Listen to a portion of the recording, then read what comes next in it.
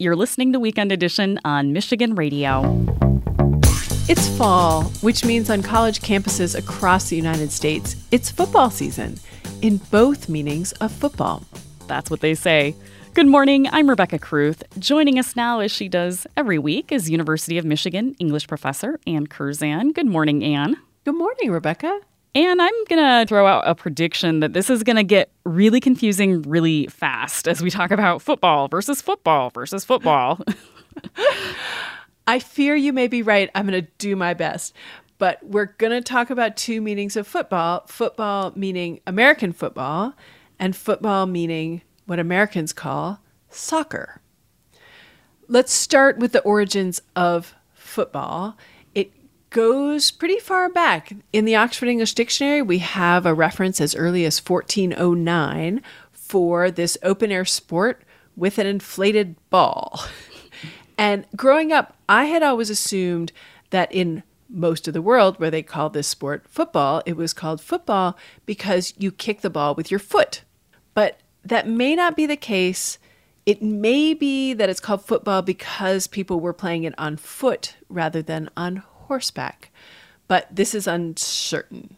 So football used in most of the world to refer to this game Americans call soccer, and it's officially known as association football. That association created the modern rules of soccer or football, a game played by teams of 11 where all the players kick the ball toward goals at both ends of the field, and only the goalie can touch the ball with their hands. Now, there were kinds of football where more players could use their hands. Rugby was called rugby football. And Rebecca, it was called rugby football because it was developed at rugby school. I didn't know there was a rugby school. Where is that school? It is in England. And rugby football comes to be rugby. You have football, Americans know it as soccer. And the word soccer actually comes from that official name, association football. Association football was shortened to ASOC, ASSOC, and then you got the sort of slangy term soccer, which was probably formed through analogy with rugger, which was a term for rugby, and you can sometimes find footer for football.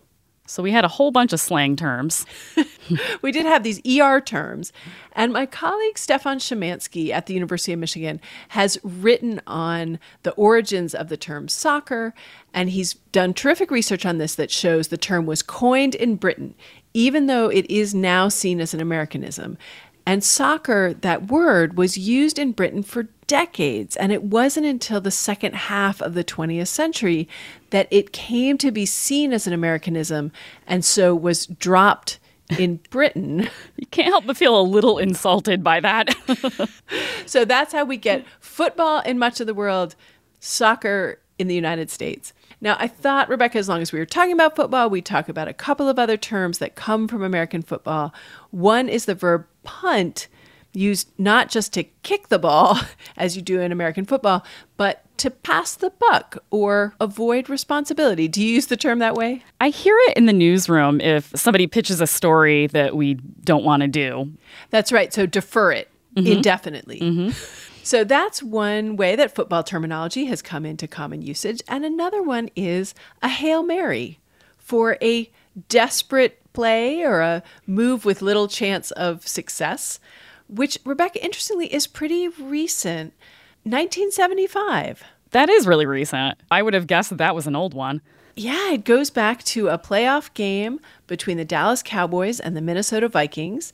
Cowboys were down 14-10 with less than 2 minutes to play, and the Cowboys quarterback, Roger Staubach, got the ball at Dallas's 15-yard line, so he had 85 yards. The team had 85 yards to score. So as the game develops, in 9 plays, he gets to midfield, and now there are 24 seconds left.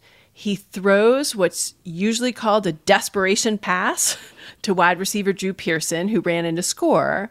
Cowboys win 17-14. And after the game, Staubach told the press, "I closed my eyes and said a Hail Mary." And so it came to be known as a Hail Mary play or a Hail Mary pass. The name just stuck. All right, Anne. Well, I will let you go enjoy some American football if you are so inclined. Thank you, Rebecca. I hope you have an excellent rest of your Sunday. Anne Curzan is a professor of English at the University of Michigan. We look at the evolution of language every Sunday here on Weekend Edition.